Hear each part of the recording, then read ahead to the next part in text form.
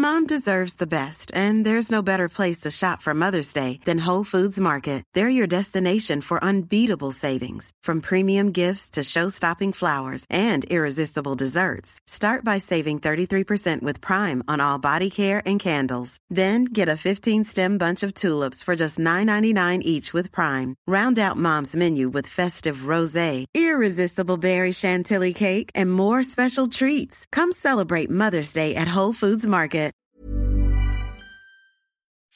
Hello, everyone, and welcome to Millennial Love, a podcast from The Independent on everything to do with love, sexuality, identity, and more. This week, I'm so excited to be joined by adult filmmaker and performer Vex Ashley. Vex runs a production company called Four Chambers, which is committed to producing ethical and female-centric pornography. Today, she joins me on the show to discuss why we shouldn't really ban porn, we just need to change the way we consume it, the benefits it can offer us when it's produced ethically and correctly, and what it's also like to star in adult films. So, enjoy the show.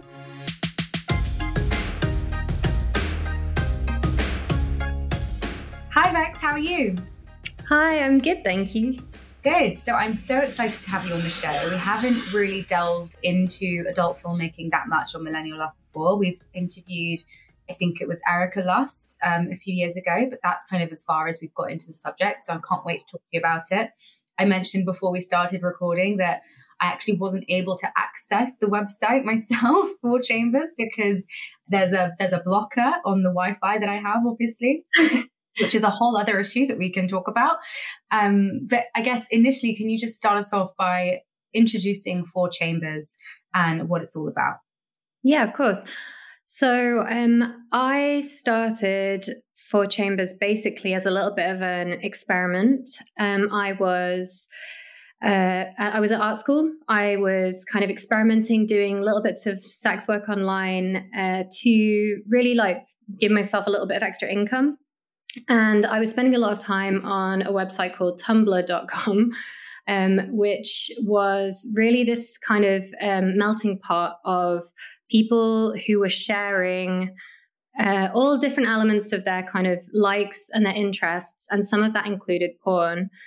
But it was maybe the first time that I was sort of seeing people position porn in a way that was for kind of sharing and for exploring the potential kind of creativity or the aesthetics of it. And even though I was seeing a lot of porn on Tumblr, I think what I wasn't necessarily seeing a lot of was that porn being used as a way to maybe think about sex creatively and the potential of porn as a medium for exploring ideas necessarily being used.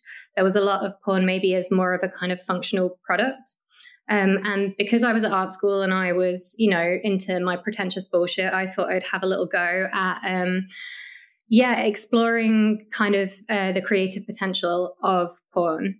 And that was maybe 8 years ago now.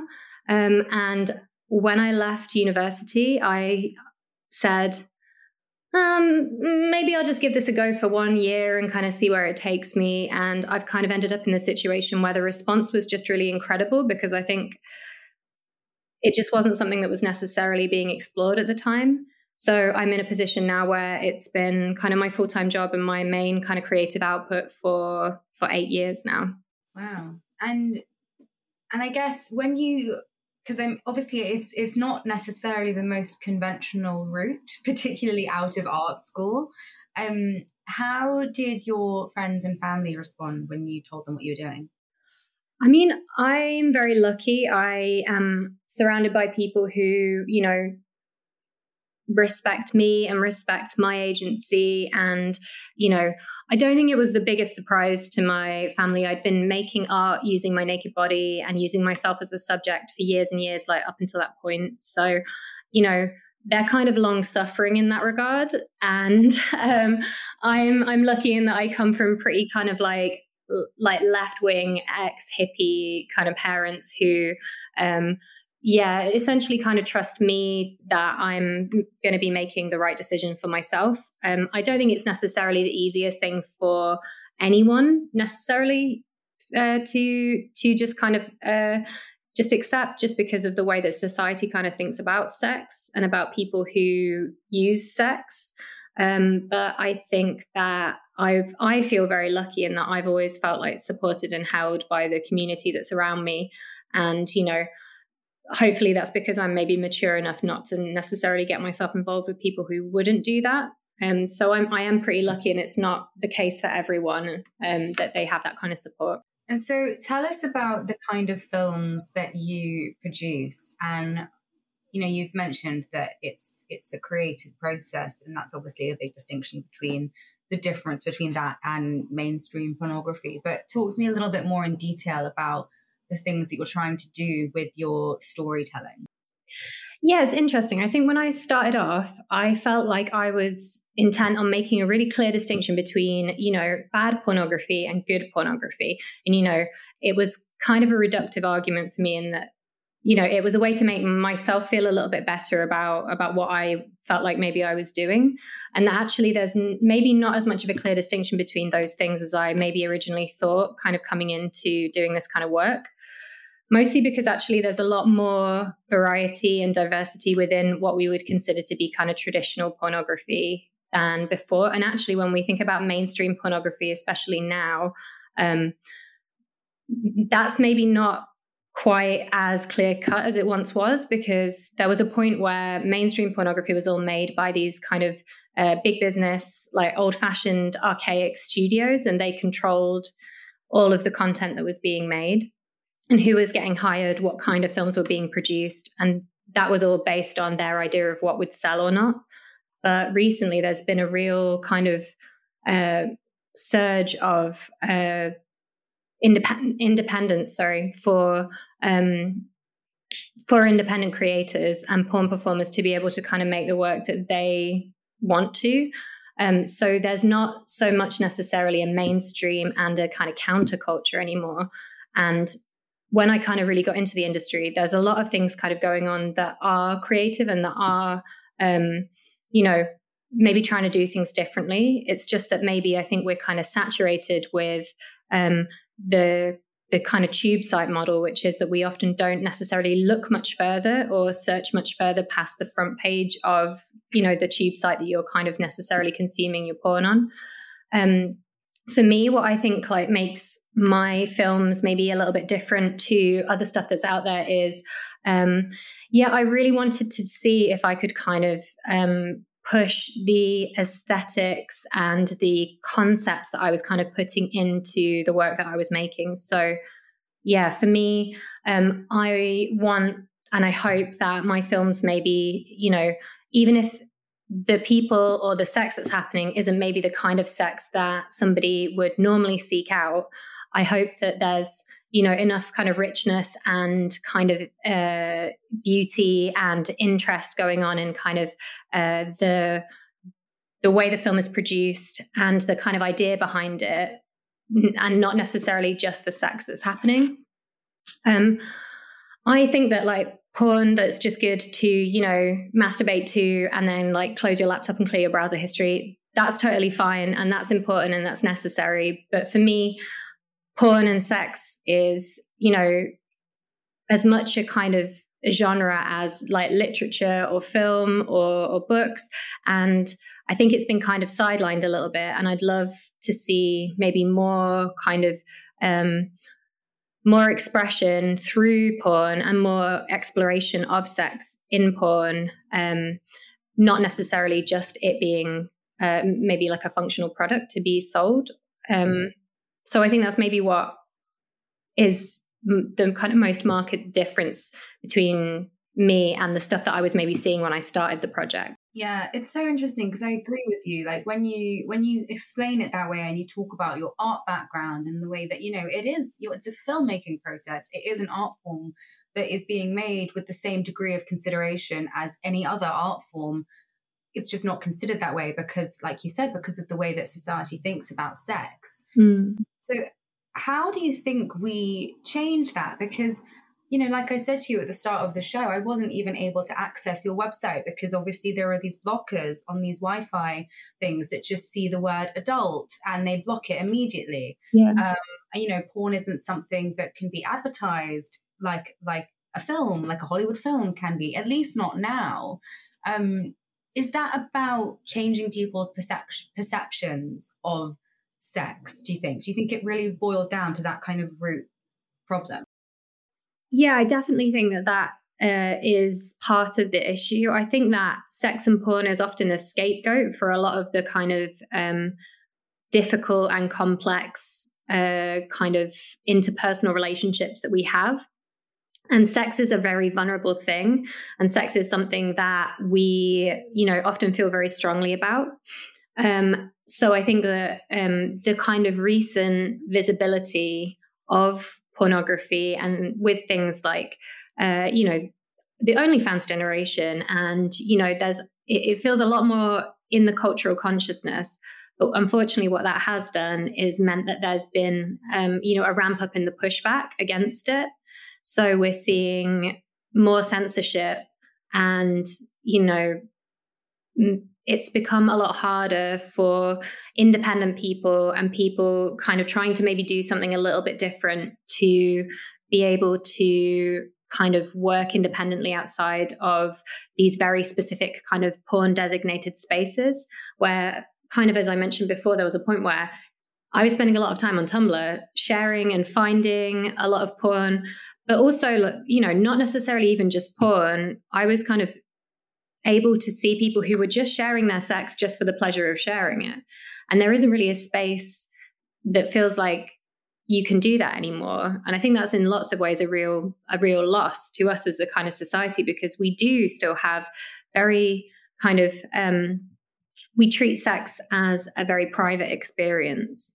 And I think that unfortunately what that means is that when it's behind closed doors, we don't get the opportunity to really learn about other people's experiences, maybe kind of explore things that maybe we're into that we wouldn't have discovered before. And I think it's important to be able to access those spaces, and more we're losing those spaces, especially online. And the way that people talk about porn tends to always be relatively kind of demonizing, when I think it's a lot more of a complex issue than that. Yeah, I agree. I think it is often used as a scapegoat for a lot. And I want to get onto that later when we talk about kind of sexual violence and how porn is often seen as having, a major contributing effect into that conversation. But you mentioned OnlyFans. I want to ask you about that, because I do actually think that's really interesting. And that's obviously a rising sector where, people, it's much easier for people to do this kind of, would you call that sex work? I don't know. But that kind of image-based and video-based, I think, sex work, it's like one-to-one with clients. I don't really understand exactly how it works. I know a little bit about it, but it's given people a lot more autonomy over what they can do. And I think financially it's been really lucrative as well for the individual people doing it. What do you make of OnlyFans? Do you think it's a positive change? Do you think it's a safer way for people to do that kind of work? I think with all of these things, there's not necessarily a thing that you can say, yes, this is great. I'm not standing here going, all pornography is amazing. But I think that those things are complex, and they can have real life benefits for people. And they can also, have negative effects too. So I think that for me, OnlyFans, and just in general, the kind of decentralization of porn making. So, no longer do we have these studios that control who gets hired. Performers have their own fan bases. They were always the people that were bringing the money, that they were bringing the revenue. That's who people were paying to see. And now they get to shoot what they want, and they get to make the kind of work that the people who like them want to see, and get paid directly for it, or at least more directly than they were being paid before, which is obviously all really good things. I do think it's interesting that you said that it's lucrative, because I think for lots of people it has definitely been, and it's definitely put more money in the hands of performers. But the majority of people on OnlyFans are not making lots of money. There are a lot of people on there. And for most people, it is incredibly hard work. It is very time consuming. It requires a whole lot of self-promotion, a whole lot of work to kind of get it to the point. I think that there's this idea that everyone on the site is making millions or thousands, or, and for the majority of people, it is really not the reality of the situation. And it's often the only stories that the media maybe is interested in kind of telling are either these kind of crazy success stories or, the idea that people are being exploited. And for the majority of people doing sex work and working in porn, it's kind of neither of those things. It's kind of, it's very hard work. It's, sometimes lucrative, sometimes not. And it's quite unstable. And I think OnlyFans, as has been proved by the fact that, they were going to ban porn off the site a couple of months ago, and then they reversed that decision, is also, not a safe place for sex workers. It is a place that is unstable, and it is a place that will eventually, we will lose. So you have to kind of always be prepared to, unfortunately, kind of the house of cards will fall and you're going to have to rebuild. I found that really interesting when they backtracked on the banning porn thing, because it also just reminded me that, we live in this world where now there are so many jobs that have been created through technology, and you forget that you can build this entire career, but the power is never in your hands. It's at the hands of whoever makes OnlyFans or, Mark Zuckerberg. But let's go back to the work that you do. So tell me about the process of actually making your films, because the only knowledge I have of actually the process of adult filmmaking is that documentary that came out a while ago, the Rashida Jones Hot Girls Wanted documentary, which was, I know, like kind of widely derided by people in the adult industry because it was a very specific type of porn that we were seeing being made. It was incredibly exploitative, and it was almost designed to show us the darkest corners of the industry as possible, and painted a really negative view of the adult filmmaking industry. So tell me about what it's like on your sets and how you go about creating these films in the most healthy and safe environment possible. Yeah, I think that for me, often people kind of throw around words like ethical porn or kind of feminist porn as kind of markers of, good porn or bad porn. And I understand why people are kind of keen to use those words, but it's actually something that we haven't chosen for the projects that I'm kind of doing, kind of mostly because I think that for everyone, every individual, I would hope that everyone who's kind of making porn thinks they're doing it ethically. But obviously ethics is subjective depending on the person and the context and, the framework that they're working within. So just calling your porn ethical, really what that does is, beg the question, what does that mean to you? So for us, we don't use those labels, but what I do is I have a document, which is a transparency document, which basically kind of goes into what a performer might expect to see on set, things like how much we pay people, how long our shoots are, that performers are expected to be fed, how performers are prepared before a shoot, testing requirements, that kind of thing, even just down to, how much we're going to pay people to license music generally. Or so for me, I try and think about what I would want as a performer and just try and be the best producer for my own performer, if that makes sense. I just try and do things the way that I personally feel like is the most kind of in line with my own kind of like morals and ethics with regards to creating. So we try and prepare people as much as possible before the shoot. So I'll pitch people an idea and I'll try and be as upfront about the kind of thing that I would like from them. Often I will kind of, I won't necessarily put two people together that I've chosen. I'll liaise with the performers and see if there's anyone that they really like working with, anyone that they think would be really good for the shoot, anyone that kind of fits with them personally, so that maybe we get a better chance of kind of having chemistry on set and kind of just in general on-set vibes being good. And, I also ask performers to give me a heads up about the kind of things that they are happy to do on screen and the kind of things that they don't really want to do. And that can be as kind of specific as, I don't want to, I don't like my butthole. I don't really want a close-up shot of my butthole. Or it can be, I don't like to have rough sex. So nothing, that kind of includes these particular acts.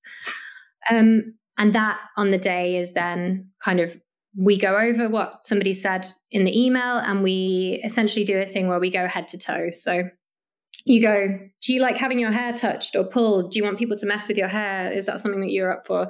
Your face, do you like having your face kind of grabbed? And then we'll just go through the whole body and, re kind of affirm everyone's boundaries. And then, so that then obviously if there's anything that's changed, that's something that we can kind of note. And I think the most important thing for me, weirdly, as a performer and as someone who's kind of quite precious about the kind of stuff that I personally want to have out there, we give performers the opportunity to review a cut of the film before it's released. So if there's any shots that they don't like, if there's anything they're unhappy with, if they don't like the way that they've been kind of edited, they have the opportunity to change the film for themselves, so that then they're not kind of sat there going, oh, I really hate that shot of me, or this is just something that I don't feel very comfortable with. Because for me, the best scenes always happen in collaboration with performers. They're the people who really are the driving force behind what we're doing. So giving them agency and giving them the ability to kind of have some degree of control as well is a big part of why I think, that the films for me are successful. Mom deserves the best, and there's no better place to shop for Mother's Day than Whole Foods Market. They're your destination for unbeatable savings, from premium gifts to show-stopping flowers and irresistible desserts. Start by saving 33% with Prime on all body care and candles. Then get a 15-stem bunch of tulips for just $9.99 each with Prime. Round out Mom's menu with festive rosé, irresistible berry chantilly cake, and more special treats. Come celebrate Mother's Day at Whole Foods Market.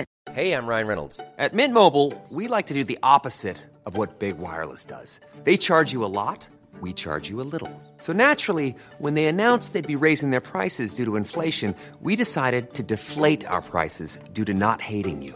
That's right. We're cutting the price of Mint Unlimited from $30 a month to just $15 a month. Give it a try at mintmobile.com/switch. $45 up front for 3 months plus taxes and fees. Promo rate for new customers for limited time. Unlimited more than 40 gigabytes per month. Slows full terms at mintmobile.com.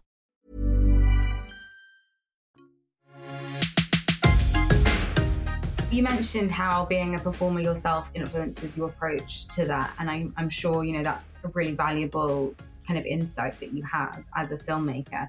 How often do you still perform now? And do you perform in your own films, or do you perform for other people's films? Yeah, so I have performed in other people's films before. I probably would do again for the right project.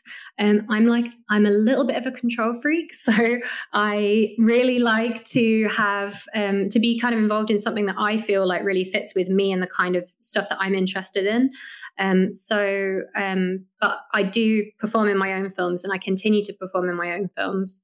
And I think it's actually a really, really vital part of being a porn director, is kind of being in that position of being a performer yourself as well. So not only for my own films, but for other people as well. Because I think what we're asking people to do, regardless of whether or not you think sex should be just like any other job, the reality is it isn't. And the reality is that it can be something that is very vulnerable, and performing sex is a big ask for people, which is why, it's really important that the conditions on set are good. It's important that people are compensated fairly. And it's just important that you as a director are sensitive and empathetic to the needs of what it feels like to fuck on film. It's something that is something that you kind of don't know until you've done it. And I think that if you're going to be making money off of people doing that, it's a fair ask to kind of put yourself in that position as well. You just made me curious about the first experience of doing that. If you're comfortable, when was the first time you did perform in a film, and what was that experience like? I mean, did you have reservations afterwards, or did you immediately feel comfortable? It's interesting because, I mean, I was an annoying child actor. So, you know, I love to perform.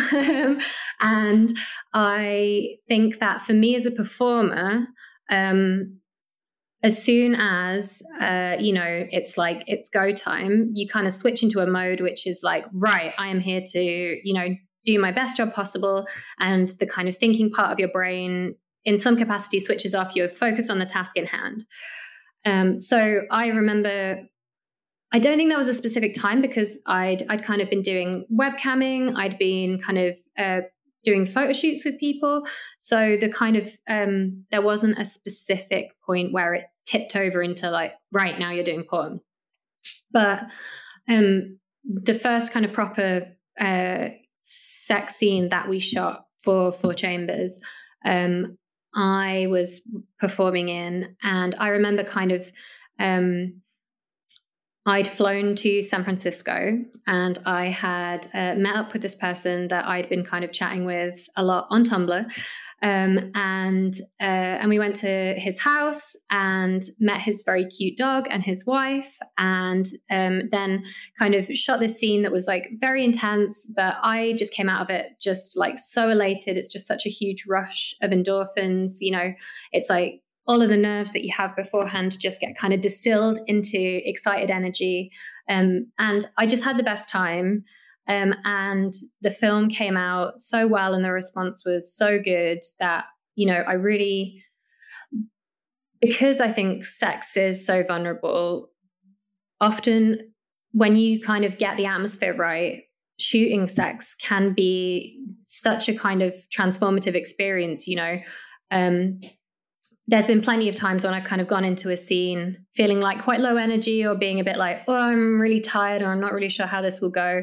But there's kind of something about doing something so intense and vulnerable with somebody, maybe who you've only just met, that it really connects you both really deeply in that moment. You can kind of come out of the end of a scene like feeling like totally elated and really kind of high on life. And you feel really connected to that person in a way that, you know, obviously you maybe didn't previously going into it. So there's a real magic on set sometimes. And that's something that, you know, once you've experienced it, it's something that like I always look for, and that I really value when I can find it when I'm performing. God, it's so interesting, because I know that there will be people listening to this who, you know, because there's all this argument when, you know, when actors have a love scene in a film, when actors have a kissing scene in a film that's particularly steamy, there's always conversations about that actor's partner, and there are rumors about those actors being together. So, you know, I can't imagine what it's like when you're actually having sex with that person on camera, and that person is married. Like you said, you met this guy's wife.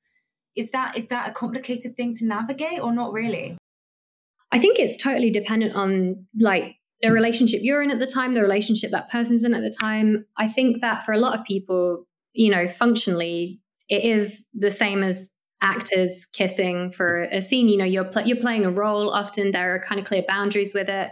I think that all of that stuff can always be messy, again, just because of the reality of kind of what that means. But honestly, everyone that I've been lucky enough to work with, and for the majority of people, it's, you know, everyone just wants to turn up, do a really good job, have a good scene, you know, make sure that everyone's chill, and, you know, collect a paycheck and go home. And I think that, you know, actors often get you know, that same kind of blowback of being like, oh, maybe they're in love, maybe aren't they jealous? And you know, anyone that has actually been in that position, you know, there's a huge difference between having sex with somebody, you know, for a film versus having sex with somebody either that you really fancy or that you're really into. And the camera really does change the way that you feel when you are performing. You know, you're always aware of the camera. You're always thinking about where you are, what your body's doing, you know, how it's kind of coming off to the viewer. I kind of always think about porn as like, it's always like a three-way, because it's like you, the person you're performing with, and then the audience as well. So you don't really get lost in it, or it's harder to get lost in it in the same way. So there is really like a clear difference. And I think that anyone that's had that experience of kind of shooting sex can really feel that difference. Can you give us an example of one of the narratives that your films might kind of revolve around? And I guess like the storylines, because I think, you know, when people think about porn storylines, they think of like really cliched things of like, I don't know, older teacher kind of being like predatory to a young schoolgirl and that kind of thing. Obviously it's whole other, you know, kind of problematic dialogue, but tell us about how you come up with these stories and yeah, can you give us an example of what one of them might be? Yeah, so I just came back from showing a few films at a film festival, and so one of those films was I made it during the pandemic, kind of just coming out the back of lockdown, and I was thinking a lot about the way in which our kind of sexuality has been kind of augmented by screens and the screen of the phone, the screen of your laptop, and the way that, you know, that's not just about sex, that's also, you know, through lockdown about how we kind of connected in the first place. So we shot this scene that was kind of based on this idea of like how you could like fuck a screen or like fuck through a screen or, you know, explore the kind of isolation and connection of the screen. So we had a performer in the middle of a whole load of cameras. So there was a camera on their eye, a camera, you know, pointing from above, cameras coming to the side, and they were hooked up live to all of these screens that were surrounding them. And so you could see them from every angle. And another performer is kind of playing the part of the machine and is kind of focusing in on their eye or kind of talking to them through the screen. And another film we showed at this festival was the film we made after that, which all I wanted to do was, you know, shoot something that was really kind of warm and soft and squishy and, you know, skin on skin contact to kind of counteract all of that pandemic isolation. So me and a performer who I've worked with before called Bunny shot a kind of homage to The Birth of Venus, the painting. So I got a foam machine, I got a smoke machine. We managed to kind of set up a kind of a silk and, you know, cushiony, velvety set in the garden of my friend's house. And we shot just like in the warmth of the summer sun, something that was like very sapphic, very soft, and, you know, kind of to counteract the isolation of what we'd kind of been experiencing before. So we don't necessarily always have one vibe. We've shot some stuff that's very, you know, by some people's standards would be considered quite extreme. And we shoot some stuff that is, you know, very kind of soft and beautiful and light. And I kind of think that those two things are really important. You know, you don't have to necessarily just do one thing. You know, sex can feel good in a number of different ways and in a number of different contexts. So, you know, I like to kind of try and explore all facets of it in some capacity. I'm interested in what you said when you said that, you know, we shoot some things that some people would think of as extreme, because that kind of brings me to my next question, which is, you know, something I mentioned earlier, that one of the biggest arguments that people have against porn is that it contributes to violence in sex and, you know, rough sex and this whole kind of category of sexuality that is really dangerous and predatory. And, you know, we do see that quite a lot on the tube sites that you mentioned and some other kind of more conventional platforms. But talk to me about how you respond to that kind of argument and I guess how you address it in your own work. And like you said, in the kind of like more extreme ends of the content that you produce. Yeah, I think that porn, like all other kind of forms of media that we create and we consume, holds a mirror to the complex ways in which we relate in society. And I think porn can sometimes have especially distilled depictions of those things because it has been allowed to, for a long time, go unchecked by kind of polite discourse.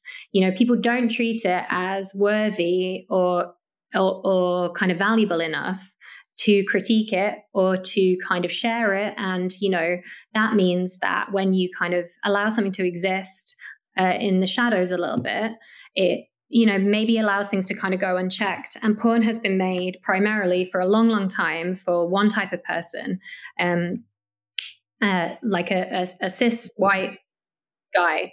He's the only person that is presumed to want to pay for porn. So the majority of porn is made for him because that's how people are going to get money. So unfortunately, that means that there are lots of things that, for some people don't align with their values. There's plenty of porn out there that, I don't particularly like. I don't think it's hot, and I'm not going to choose to see it for myself. I think there's definitely a difference between, porn that is made, that is rough. I don't think that porn that is rough is inherently a bad thing. I think that some people really enjoy and want to see rough sex and can engage in that in a way that is healthy, that has good boundaries, and that feels good for them. And I think that's good. And I think that they should be able to see porn that's made in a way that depicts their sexuality. Sexuality is complex and people like all different kinds of things. What I don't think is that rough sex should be the only kind of sex that we can easily access. I don't think rough sex should be the sex that defines what sex means to us as a society, because it's a lot more complex and it's a lot more diverse than that. So I think the problem is that sometimes the vogue in porn is sometimes one particular thing, and that's what the algorithm pushes to the front page of the tube site, and that's as far as most people go. So I actually kind of think at the moment there's been a little bit of a turnover, even in these mainstream porn sites, that they've kind of moved away from that kind of sex on film. I'm seeing a lot more kind of story-driven sex. I'm seeing a lot more, within more kind of traditional mainstream studios, they're making a lot more work with kind of high budgets that kind of have more of a narrative to them. And I think that the vogue in porn often kind of changes, but I think just not allowing sex to basically be defined by an algorithm, and the kind of sex that we can see easily shouldn't just be one type of thing, because it should, if we allow that, then it's going to be very heteronormative. It's going to be essentially sex for this, imagined porn consumer, which is, just a kind of middle-aged straight white guy. And that's going to do a disservice to the kind of complexity and the breadth of sexuality. And what we should really have is, more people coming from different perspectives, able to make diverse, creative content that, explores their perception of sexuality, the kind of sex that they think is hot. And sometimes that sex might be quite extreme. And, sometimes that sex might be very, soft and kind of almost the opposite to maybe what we see there. But having that diversity is what's important, because sex is very diverse and sex is very complicated. And to limit it, I think, limits our understanding of it and can kind of leave people feeling like, porn just does and says one thing. Yeah, I agree with you. I think it's so interesting hearing you talk about it like that, because you're right, everyone has different preferences and predilections, and the pornographic content that we're watching needs to reflect that, as long as it's, like you said, in a healthy way, promoting boundaries and promoting consent. I guess, because we're running out of time, but I guess before we come to an end, I want to ask you, what do you hope for the future of porn? Do you hope that we get to this point where, like I said earlier, seeing an ad for a porn film is the same as, we see it the same as we would see a trailer for a Hollywood film? Is it about that kind of like widening that accessibility and just taking away the taboo of it so that it becomes more readily consumed, and then by dint of that we have a more sexually, I guess, coherent and sexually educated nation and society? Because we like we said, we live in this world where people don't talk about sex, and it's hidden and it's private, and there are consequences to that. Yeah, I think the most important thing is that porn should not be the primary source of people's sex education. In the same way that we wouldn't expect that like a Marvel film or, the Fast and the Furious is a good kind of way to learn about how to drive a car. I think that, some porn is made with the explicit kind of purpose of entertaining people. And I think that's fine. And there's a lot of stuff in society that exists like that. But unfortunately, because we're not having these conversations with people and we don't have these spaces to talk about sex, day-to-day sex, in a really upfront and honest and explicit way, porn kind of gets lumped in as the only way that we can really learn about sex. And I think that does a huge disservice to us as a society, I definitely know that if my upbringing, I'd been able to learn about sex in a way that wasn't just from porn, there would have been significant benefits to me too. So I think allowing porn to be kind of pointed at as the reason is actually a way of turning the finger away from ourselves, in that we are still too scared and too, reserved to really kind of broach this issue with the kind of tenacity that it requires. In that, teaching people about the ways in which you can enjoy porn, but put it in the correct context, which is that it's entertainment, that it's fantasy, that it's fictionalized, that it, doesn't necessarily depict sex in a way that, that would be considered to be best practice on a day-to-day level. So I think that getting that separation and getting that education out there is really important because, for me, I don't try and make really authentic porn. I make kind of creative, I make fantastical porn, and I want to see more of that. But I also want to see more porn that depicts kind of authentic pleasure, or more kind of day-to-day sex, or sex that feels more naturalistic, or sex that kind of explores sex from a perspective that maybe I am not able to kind of even consider. All of that stuff I really feel like deserves to exist. And hopefully in the future, people will be able to kind of consider it for what it is, which is a medium like any other that has things in it that you're going to agree with and things in it that you're going to go, that's not for me. But I don't necessarily think it means that that it shouldn't exist.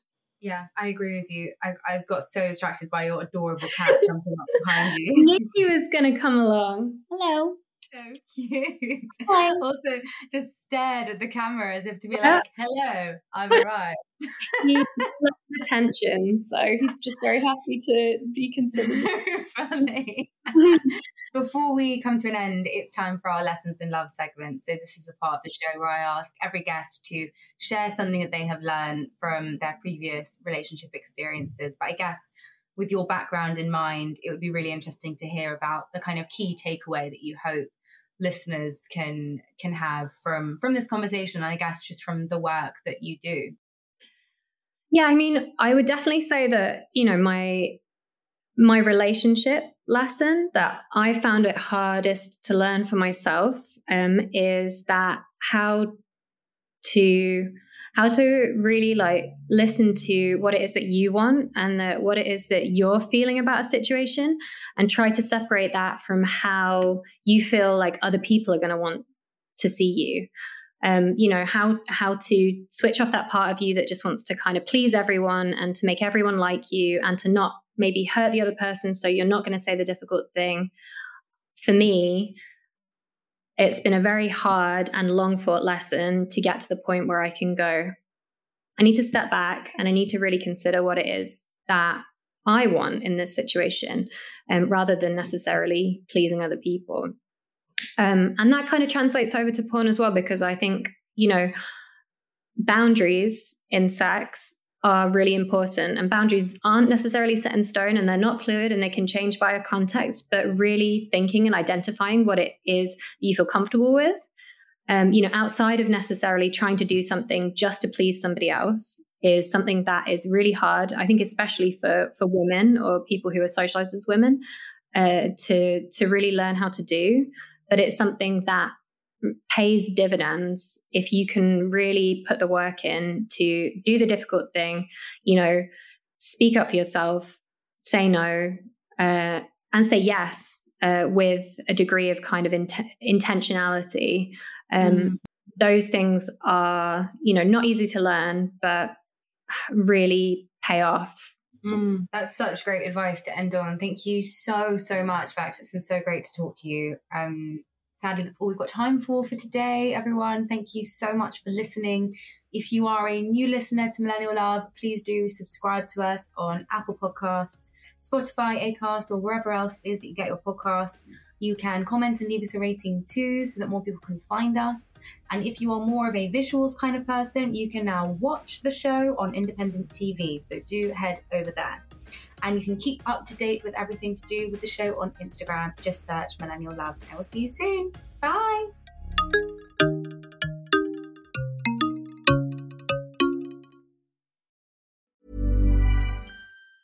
Mom deserves the best, and there's no better place to shop for Mother's Day than Whole Foods Market. They're your destination for unbeatable savings, from premium gifts to show-stopping flowers and irresistible desserts. Start by saving 33% with Prime on all body care and candles. Then get a 15-stem bunch of tulips for just $9.99 each with Prime. Round out Mom's menu with festive rosé, irresistible berry chantilly cake, and more special treats. Come celebrate Mother's Day at Whole Foods Market.